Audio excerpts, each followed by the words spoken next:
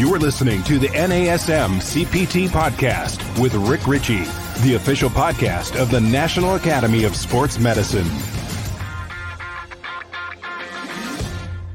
Hello and welcome to the NASM CPT Podcast. My name is Rick Ritchie, and today we're picking up where we left off. We have been barreling through basically the testing domains for the CPT-7. So if you're studying for the Certified Personal Trainer, a 7th edition that NASM is going through right now, if you are studying for this, we over the past several weeks have been doing a highlight reel, kind of a study guide, a real high-level study guide for that content. Now, if you're already NASM certified, I think these are great reminders of the information that you've studied.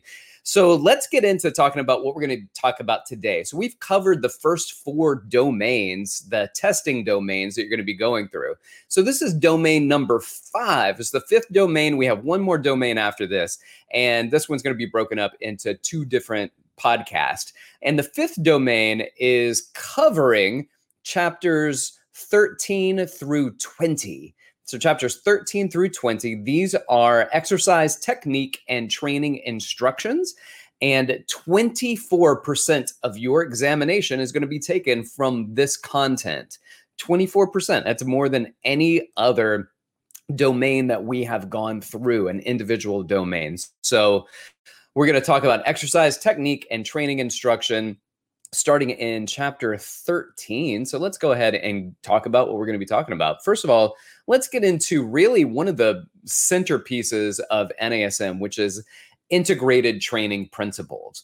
And integrated training is very important for us at NASM because if I'm working, let's just say with athletes, I'm working with athletes, then it's very important that as I work with an athletic population, that I am not only focused on one thing, that I am integrating different concepts into that training protocol. And integrated training is a concept that combines all forms of exercise into one system. So here we're talking about flexibility, cardiorespiratory, core, balance, plyometrics, speed, agility, and quickness, resistance training. All of these are being put into a training system. And it's also important to note that the integrated training principles are systematically implemented through NASM, and NASM will do something that many other focuses should be, which is a progressive overload. So it is a progressive system, and thinking about a system itself, which means we kind of have a good idea of where a person starts and where we plan on taking them. Now, their goals are important, but we have a system in place that says, well, if this is where you are physically, then here's a system that helps us to deliver you to your goals. And we have an entire system, the NASM OPT model, that says this is where the goals primarily are. So it might be strength or hypertrophy, it might be power. And I have a map that can put you in through those goals. But the integrated system, putting all the types of exercise within each major category. So I know it's not just resistance training. It's not just cardio. It's not just flexibility training, but there's so many other things that we're going to implement, and that's integrated training principles. Now, there are fundamental movement patterns, and some of the fundamental movement patterns are going to be, we'll break them down into 5 major patterns right here. So the first one, we'll talk about squatting. So there's a squatting pattern. There's a hip hinge pattern. And a hip hinge pattern would be, think about like a Romanian deadlift, or think about a kettlebell swing. That is a hinging pattern. There are pulling motions and pushing motions. So squatting, hip hinge, pulling, pushing, and then vertical pressing would be another example of fundamental movement patterns. Now, it's interesting because you could kind of break a lot of these down into pushing and pulling patterns, and it just depends on what area of your body is doing it and what plane of motion you're in. So the planes of motion make it very relevant when we look at change and how we're going to get people to push and pull in different ways. Now, let's talk about something we call the acute variables. And it doesn't mean that they are precious or darling. Acute means that it is something that is short term. So the variables means that these are the things that we change. Acute, short term. So what are the short term variables of training? Well, it could be repetitions, could be the sets.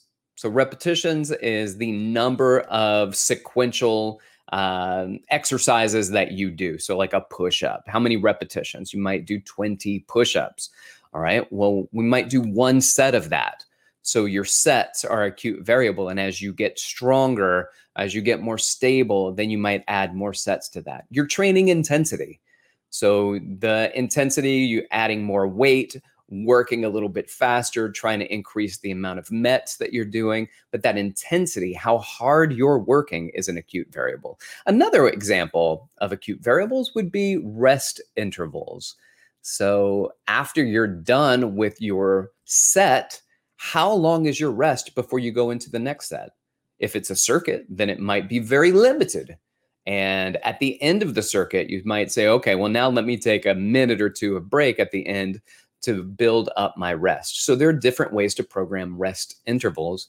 And then your training volume. In your training volume, there are two different ways to look at it. There's sets times reps, so your overall training volume. And then there's your load volume. So that means that you can add the amount of weight that you lifted into your sets and into your reps as well. So there are some examples of acute training variables right there. Well, what else is going on? Let's talk about more of this integrated training concept. We look at flexibility training as a centerpiece for somebody's integrated training. So let's go flexibility training, and that could include several things. We'll get into it a little bit more, but things like self-myofascial techniques and stretching. There's cardiorespiratory training. Well, there are many different types of cardiorespiratory training, just like there are different types of flexibility training. So when is a good time to implement certain types of cardiorespiratory training or certain types of flexibility training? Core, balance training. So reactive or plyometric training, speed, agility, and quickness training, and then resistance training. All of these can fit into a single workout. So if you've got an hour with a client, that could fit in there, or it can be broken up and divvied out along different types of training protocols. So you might have a day where you don't implement your plyometric or speed, agility, and quickness because you want to focus on that on maybe a different day. You might have clients where those two things don't apply at all, that you don't feel comfortable that this is the right exercise for them. So everything's individualized. You have to individualize your programs, but having a system to follow for the general population is highly indicated. And it's a great system to follow. It makes it relatively easy. Now, it doesn't mean that you can look at the OPT model and you've got it all figured out. Don't think that there are challenges to it because there's thickness within this concept, but it is an excellent training model to follow. And once you get used to it, your programming just comes quickly. You should feel a lot more comfortable with your programming and how you work with clients and how you're developing those macrocycles and mesocycles, microcycles for your clients. So let's look at the OPT model. Some of the things we like about the OPT model is one is that it's proven and it's an easy to use system of periodization. It gives you a step-by-step and a play-by-play of how to get people to their goals. And if you look at the phases in the model, the phases are basically saying, if this is your goal, this is what you do to get there. And these are the steps that you take. So if your goal is stabilization or endurance, then phase one, stabilization endurance training, is telling you that's the outcome and that's where your focus should be. And you can move through the model in that way, right? So this model is also used to create programs for clients with various goals. Now, you might not have an athlete client that you're working with, but it doesn't mean that they don't want to get maximally stronger. It doesn't mean that they may not ever want to move towards the power. In fact, you can have people that aren't athletes, but are very interested in kind of the concepts of fitness and still want to be able to do the fitness-based training the way athletes would do it, but for no other reason than just for better fitness. So based on their goals, what do you want out of it? It just gives people an opportunity to follow a model and to implement different types of exercise so that they can go through periodization and then maybe focus on what they want to do most. Well, what do most people want to do? Most people, the common goals are to reduce body fat. Might be the number one goal that we get from people that sign up for personal training. The other is to increase lean body mass. So people want to build some muscle. They want to get stronger and they want to build some more muscle. And then maybe also you would look at they want to enhance general sports performance as the topping out our three most common goals. So reducing body fat, increasing lean body mass, and enhancing general sports performance. Well, let's look at this. We have the OPT model that's going to take us through different levels of muscular adaptation. There's number one, that first step in the OPT model is the stabilization level. Stabilization, why do we do that? To prepare the body for the demands of higher levels of training. There are two major adaptations that are going to be here: improving movement patterns and enhancing stabilization. So we want people to move better.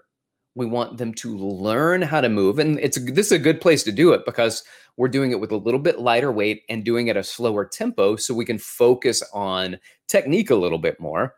And then while we're moving slower and while we're lifting a little bit lighter weight, but for more repetitions, we're enhancing our joint stabilization and the endurance that these muscles have to contend with in order to stabilize those joints. And then the next level in the OPT model, moving from stabilization level into the strength level. Strength, well, that's the emphasis of the strength level. But we also want to maintain some stabilization and endurance and increase overall muscular strength. So we are building on to our stabilization. We're building strength onto our stabilization.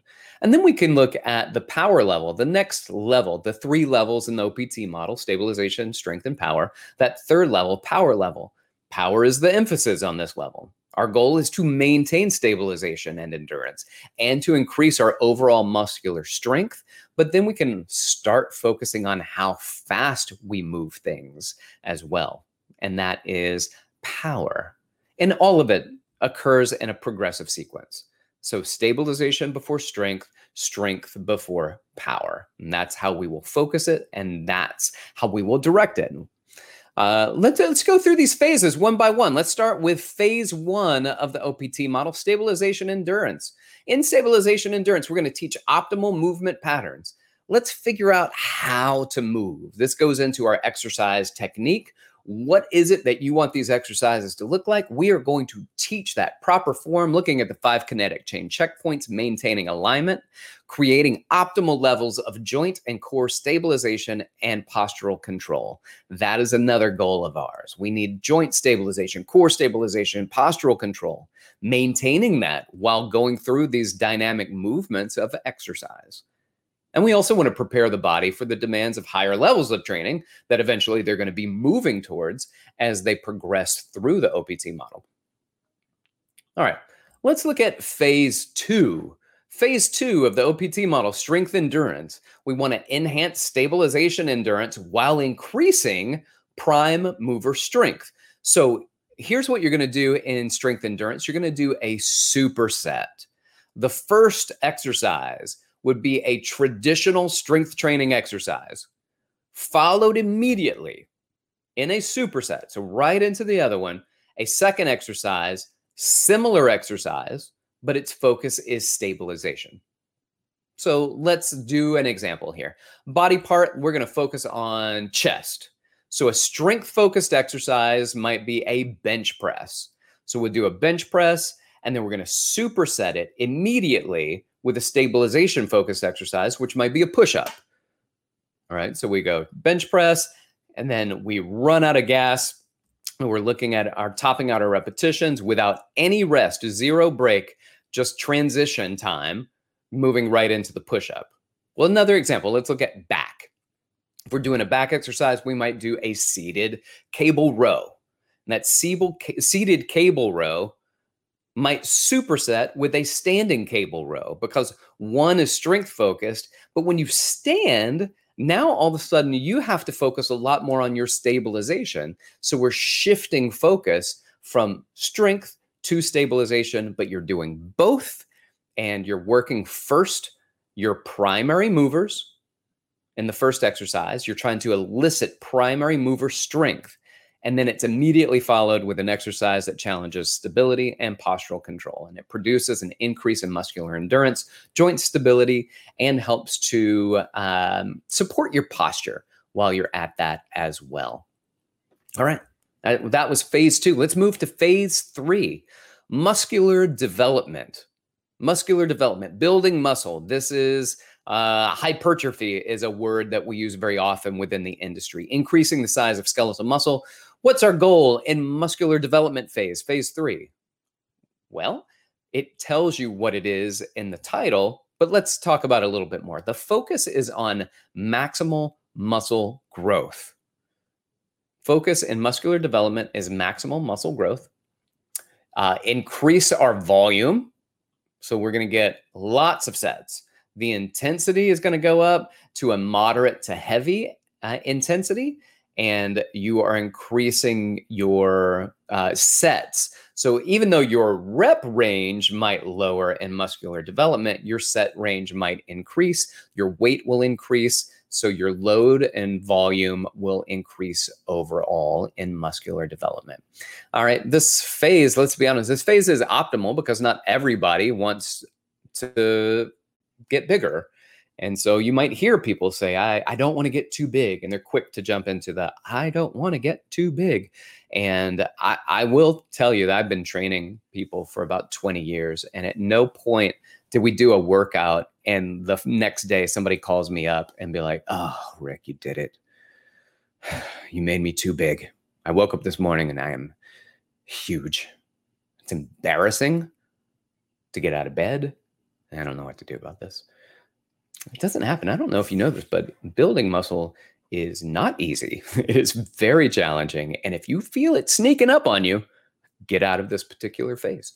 All right, good. Let's move on to phase 4, max strength, maximal strength. The focus of maximal strength is on maximal prime mover strength. It's about lifting heavy loads. Common for strength athletes, you're going to see power lifters, strongman, shot putters, American football linemen. Maximal strength training is highly indicated for these individuals. And I think it's also good because it is preparatory. It's a nice preparatory phase as we start to look at what phase 5 looks like in our power phase. So this predominantly, we're trying to work our primary movers and make them stronger. And this can elicit hypertrophy. It can help to develop muscle, but really we're going to see a lot more muscle recruitment. And you've heard of the all or none principle of muscle recruitment, which says if a muscle contracts, it contracts 100%. But that fiber, we're talking about a single fiber, not the entire muscle. So we're not talking about the entire quadriceps group, which means that there are a lot of muscle fibers in the quadriceps that are relatively dormant. They don't participate in activity. So lifting maximally helps to create that communication between the nervous system and those muscles. And it basically slaps them around and says, wake up, it is time to join the rest of us and help us pick things up. So max strength training, creating that cellular adaptation, recruiting more muscle fibers, focus on maximal strength production. Phase 5 in the power phase, phase 5, power phase, increase our goal, our purpose to increase maximal strength. So we're going to lift heavy things and to increase the rate of force production, how fast we produce force. So we're going to improve velocity of movement and athleticism. How? How are we going to do that? Well, when we move from one level to the next level in the OPT model, we experience a superset. So phase 5, we just moved out of strength into the power level, and this is going to be a power superset. So your first exercise is a traditional strength training exercise with a very heavy load, 1 to 5 repetitions, And we're going to superset that with a second exercise. And its focus is rate of force production, how fast we can move it. All right, so we did chest and back for the last one. So let's do chest and back for this as well. For a body part being chest, we could stay with bench press as a traditional strength-focused exercise, doing a heavy lift. And then as soon as we're done, the only break is the transition from the bench, standing up, grabbing the medicine ball, and doing an explosive medicine ball chest pass. So we're trying to move as quickly as we can. This is a concept called post-activation potentiation. So what you're doing with that heavy lift is you are activating a lot of muscle fibers. And then post-activation, our goal is to now lift something that's very light, very fast, and we increase the potential of speed at which we can move that. So we could also do a back exercise, like a lat pull down. And a lat pull down, strength focused, so as heavy as you can lift. So we're looking at 1 to 5 repetitions. And then you can go into a medicine ball soccer throw. And we're not going till the nth. You can't throw this ball anymore. We're not trying to exhaust you. We are trying to move that med ball as fast as possible. So that's why you don't see, it's a lightweight, but you don't see 30 repetitions. You don't see 60 seconds of us doing it. For athletic performance, what you do is if you work into and through exhaustion, then you minimize how much you learn to teach your body to move faster. So the goal of this isn't metabolic conditioning. The goal of this is to be able to produce velocity of movement to increase your athleticism. That's power phase 5. All right, very good. Let's move on to chapter 14, flexibility training concepts.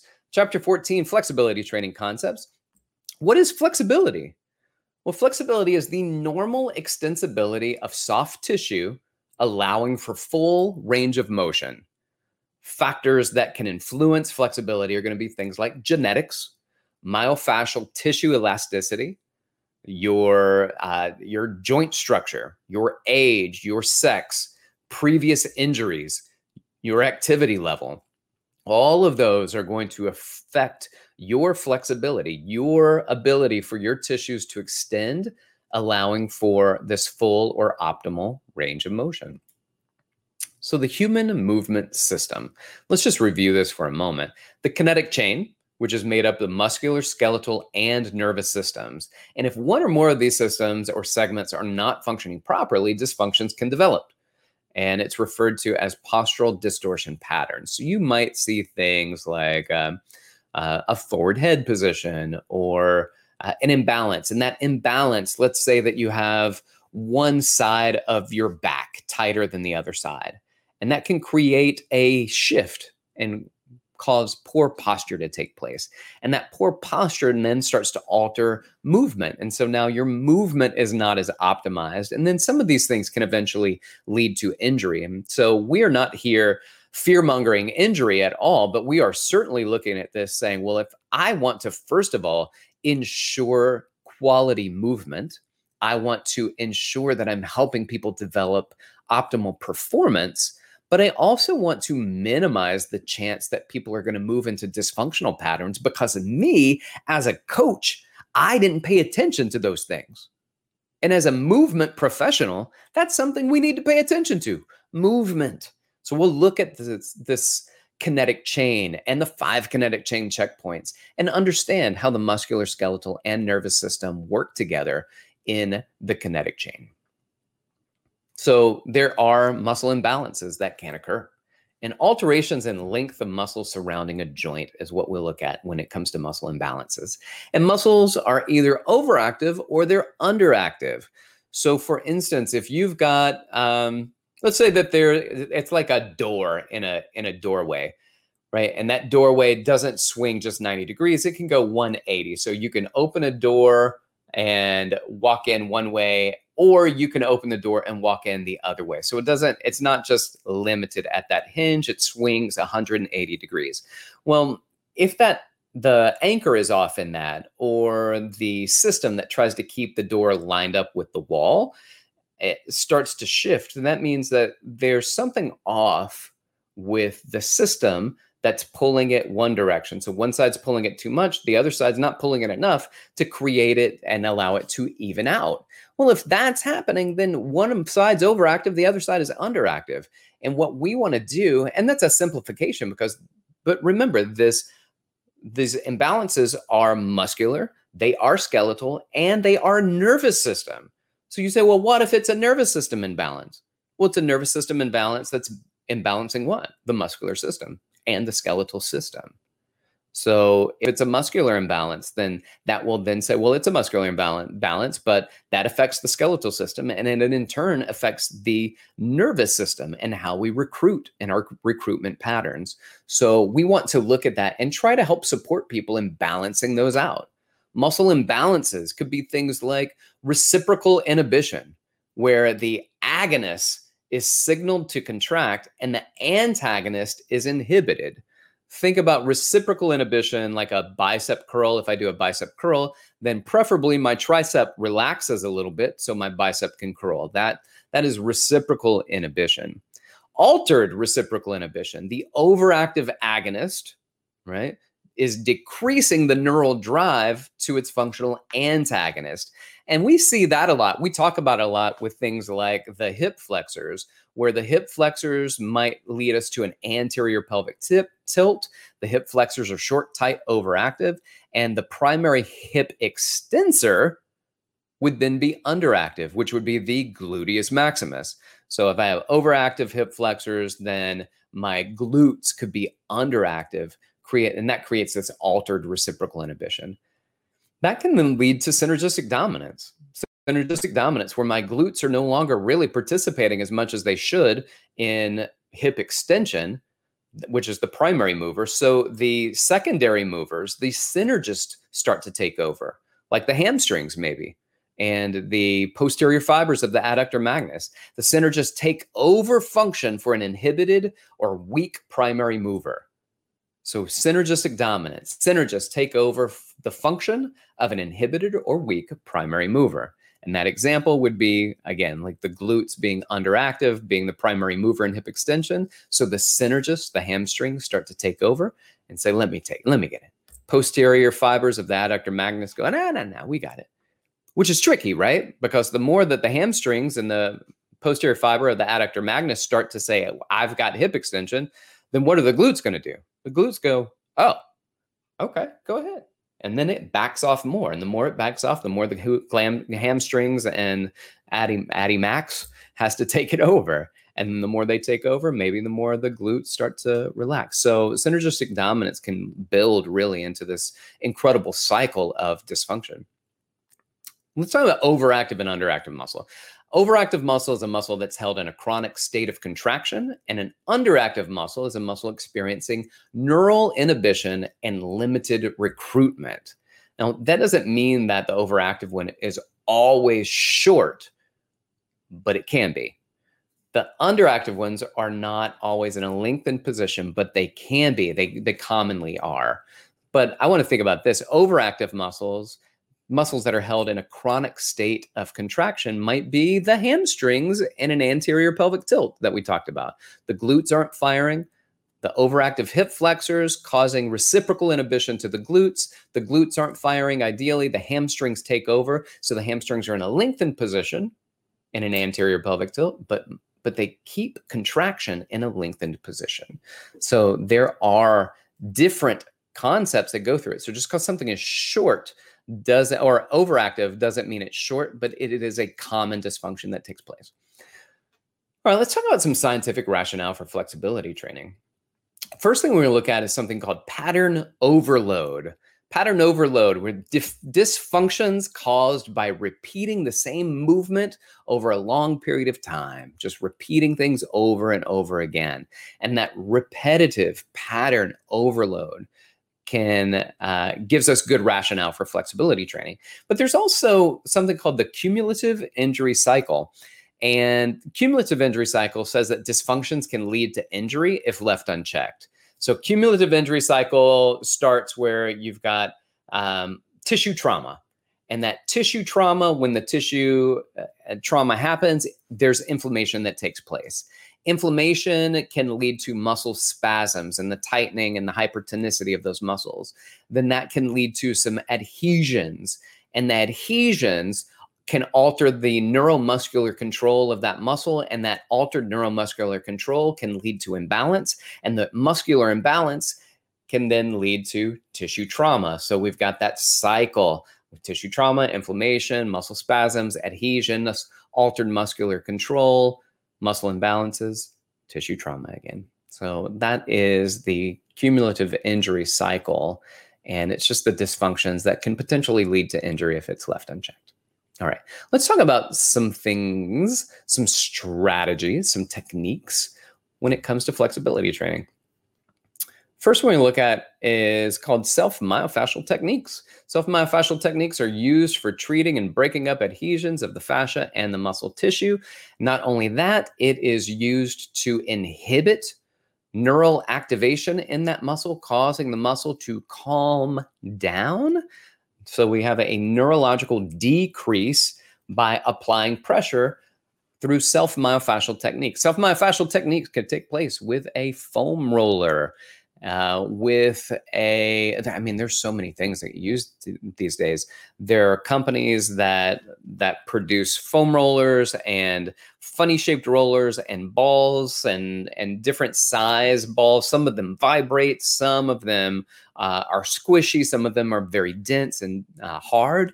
All of these are designed to apply pressure to the myofascia, muscle and fascial systems, and to help minimize some hypertonicity and overactivity in those muscles. Static stretching. Static stretching is what we usually think of when we think about stretching, which is taking a muscle to its kind of first point of real tension, not to the point of pain. I think that's also one of the reasons people don't like stretching, static stretching, is because they feel like it should hurt. And the truth of the matter is it should not hurt.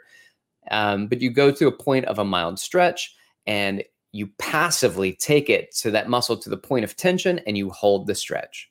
Usually we'll see that we hold that for about 30 seconds. We hold it for 30 seconds. It helps to create something called autogenic inhibition. Autogenic inhibition, which are the receptors within the same muscles that you're working on, causing the muscles to relax or to calm down. Great. So that is static stretching. Remember the process of passively taking a muscle to the point of tension and holding that stretch usually for about 30 seconds. And then it can relax. And if it does, you want to get further into that range of motion, you can just stretch it again, move a little bit farther into it. There's something called active stretching.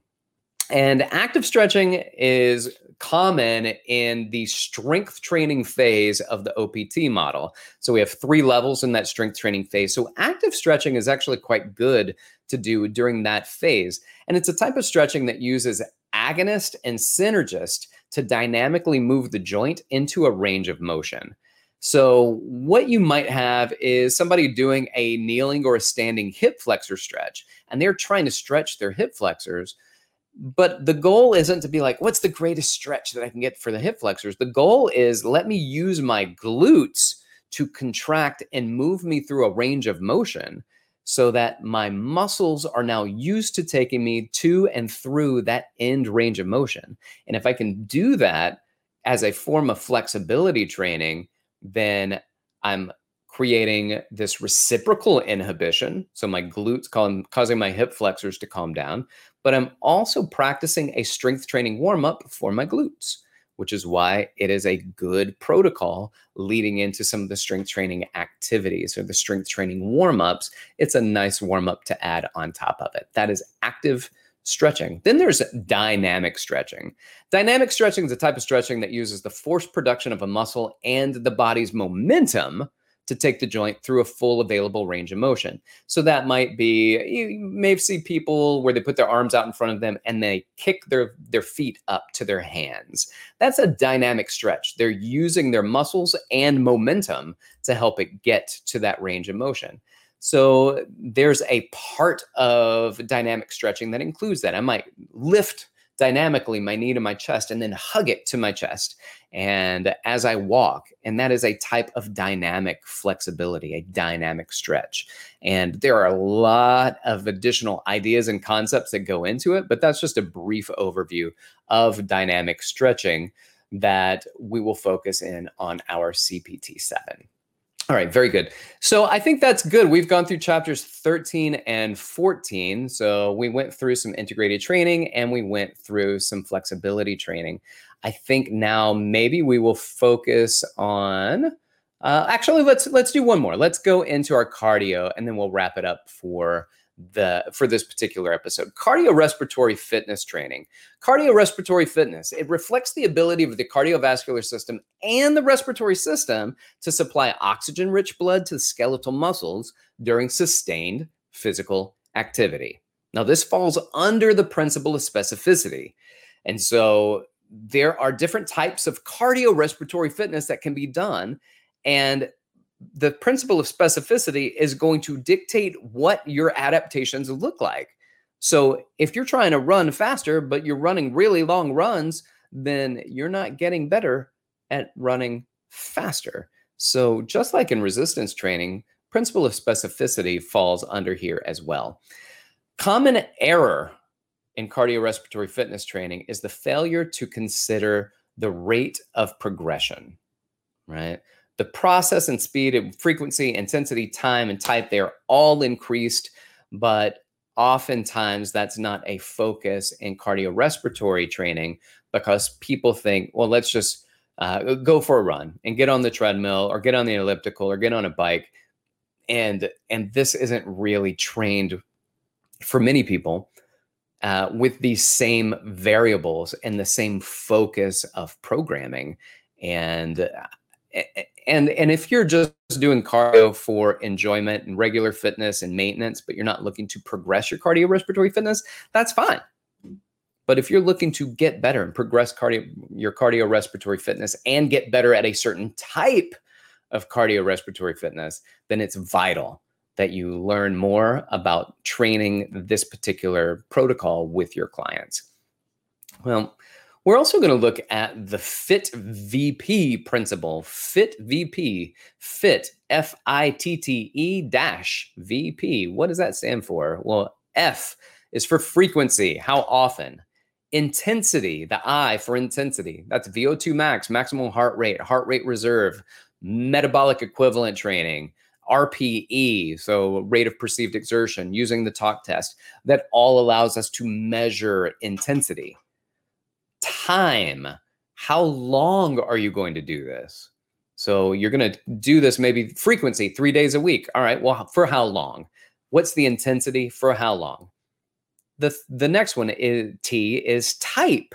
What type? So you're going to work out frequency 3 days a week. Your intensity, you're going to push really hard. Your time, 20 minutes. Doing what? What type of exercise? You're going to jog, you're going to walk, cardio equipment, swimming, cycling, interval training, high intensity interval training, Tabata fartlek training. What are you going to do? What type of training? E, FIT, F-I-T-T-E. It's a silent E. For enjoyment. FIT with the E for enjoyment. What do you like to do? What do you like to do? You see all of these things and you're like, I really like cycling, but I heard running is the best thing for me. That's not true. As long as you're maintaining your intensities, find something you like to do. Work with your clients to find exercises that they enjoy, or in some instances that they dislike the least. And let's build into that. A slow build. A progressive build, just like the OPT model. It is a systematic progression, moving from what they can do and then they have comfort doing, that they enjoy doing, and then progressing them. And then we can work on volume. So what is the amount of total volume that people are doing in their training, and putting that volume together in a training program. So we need to hit maybe X amount of minutes if we're focusing on our time, but we're also focusing on our intensity and how far we've gone maybe. So we'll take that, we'll progress that all into volume, and then we look at our progressions. Our progressions are taking them slowly through a progressive system and different types of training protocols. So we'll look at concepts of cardiorespiratory fitness training.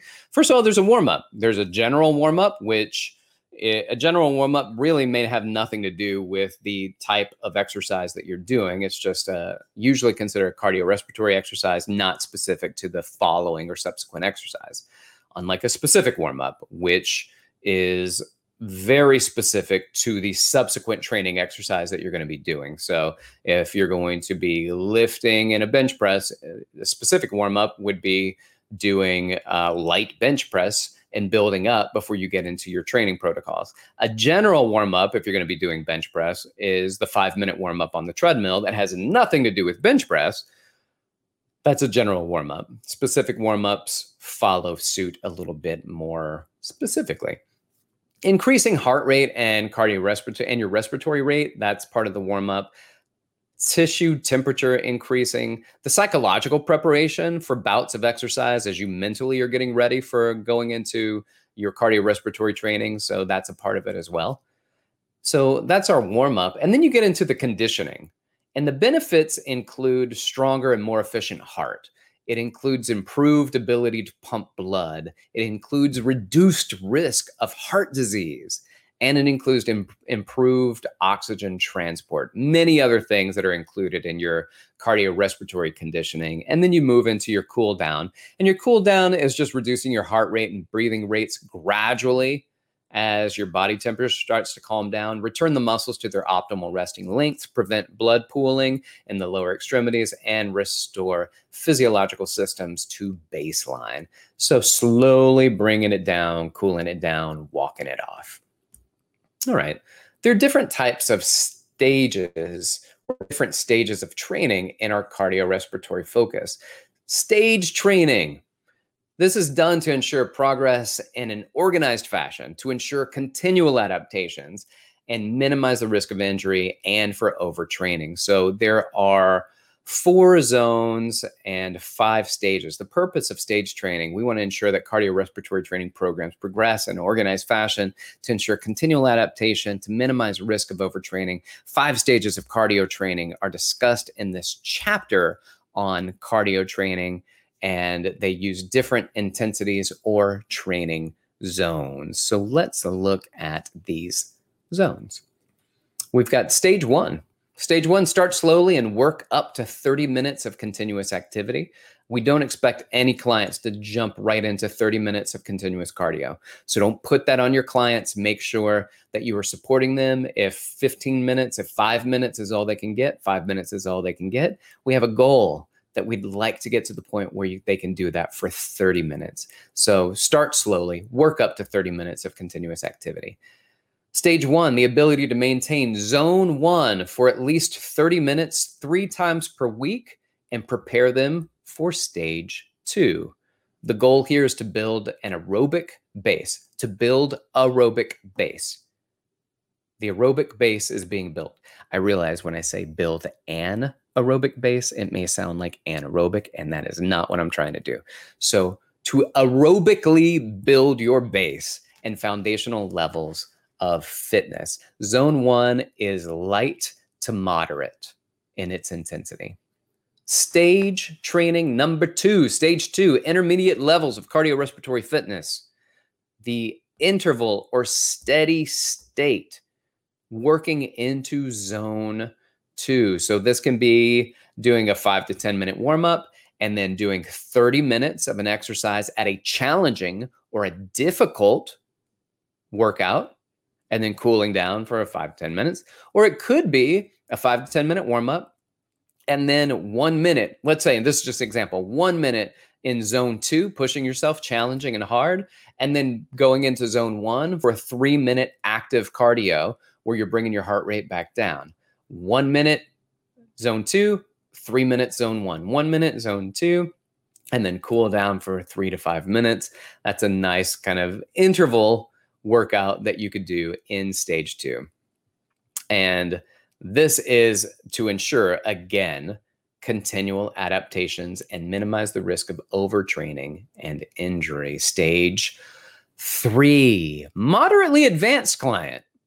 This is a vigorous or very hard workout. Stage 3, vigorous or very hard, increases the capacity of aerobic and anaerobic energy systems. So we got intervals in zones 2 and 3. So your goal in stage 3 is you're doing this training zone 1, light to moderate, training zone 2, challenging or hard, training zone 3, vigorous or very hard. So you're going in between zone 2 and 3 in this stage. So 1 minute in zone 2, and then progress to a harder zone 2 workout for a minute, and then a zone 3 for 1 minute, and then back to zone 2 for a minute, back to zone 3 for a minute. And you can go in and out of those intervals and then cool it down. That warm up and that cool down would take place in zone 1, that light to moderate, easy breezy for the warm up, and then build the challenge in. All right. That's stage 3. Stage 4 training is going to take you into zone 4. Zone 4 is very hard. Zone 4 is your max effort. It's a hard, advanced push for a short, brief period of time. This is for advanced clients. Increases the capacity of the anaerobic energy system, and it moves in and out of all 4 training systems. So you do your warm-up in zone 1, and then you can build into your zone 2 for maybe 1 minute, and your next interval, 1 minute in zone 3, and then your next interval, zone 4, 10 seconds, all out effort, as much as you can push, and then whoosh, drop it down to zone 1 and recover. Do a recovery for 3 minutes in zone 1, and then push yourself for 10 seconds in zone 4. And then you can cool it down and even wrap up your training systems if that's what you want to do. Just a brief training, stage 4 training for your clients as an example of what you can do. Stage training. And then stage training number 5. Number 5 stage training is sport-specific training, and it focuses on drills that help to improve conditioning. So that might be, you think of things like the agility ladder, the speed ladder that might be there, dot drills, shark skill tests, some other things. You got high intensity interval training or small sided games or agility drills that you do for the specific purpose of helping to increase sports performance. So there, we've covered several topics today through our chapter 15. So 13, 14, and 15 on CPT Domain 5. Thanks for joining this webinar. I hope you found it helpful and supportive and learned a little bit about the CPT 7 for those of you who have already gone through it. And for those of you who are studying for the exam, I hope that you find this to be a nice overview and help support you in your process of studying. If you got questions for me, feel free to reach out. Instagram, dr.rickrichey, R-I-C-H-E-Y, or you can email me at rick.richey@nasm.org. Thank you so much for your time. Thanks for listening. This has been the NASM CPT Podcast.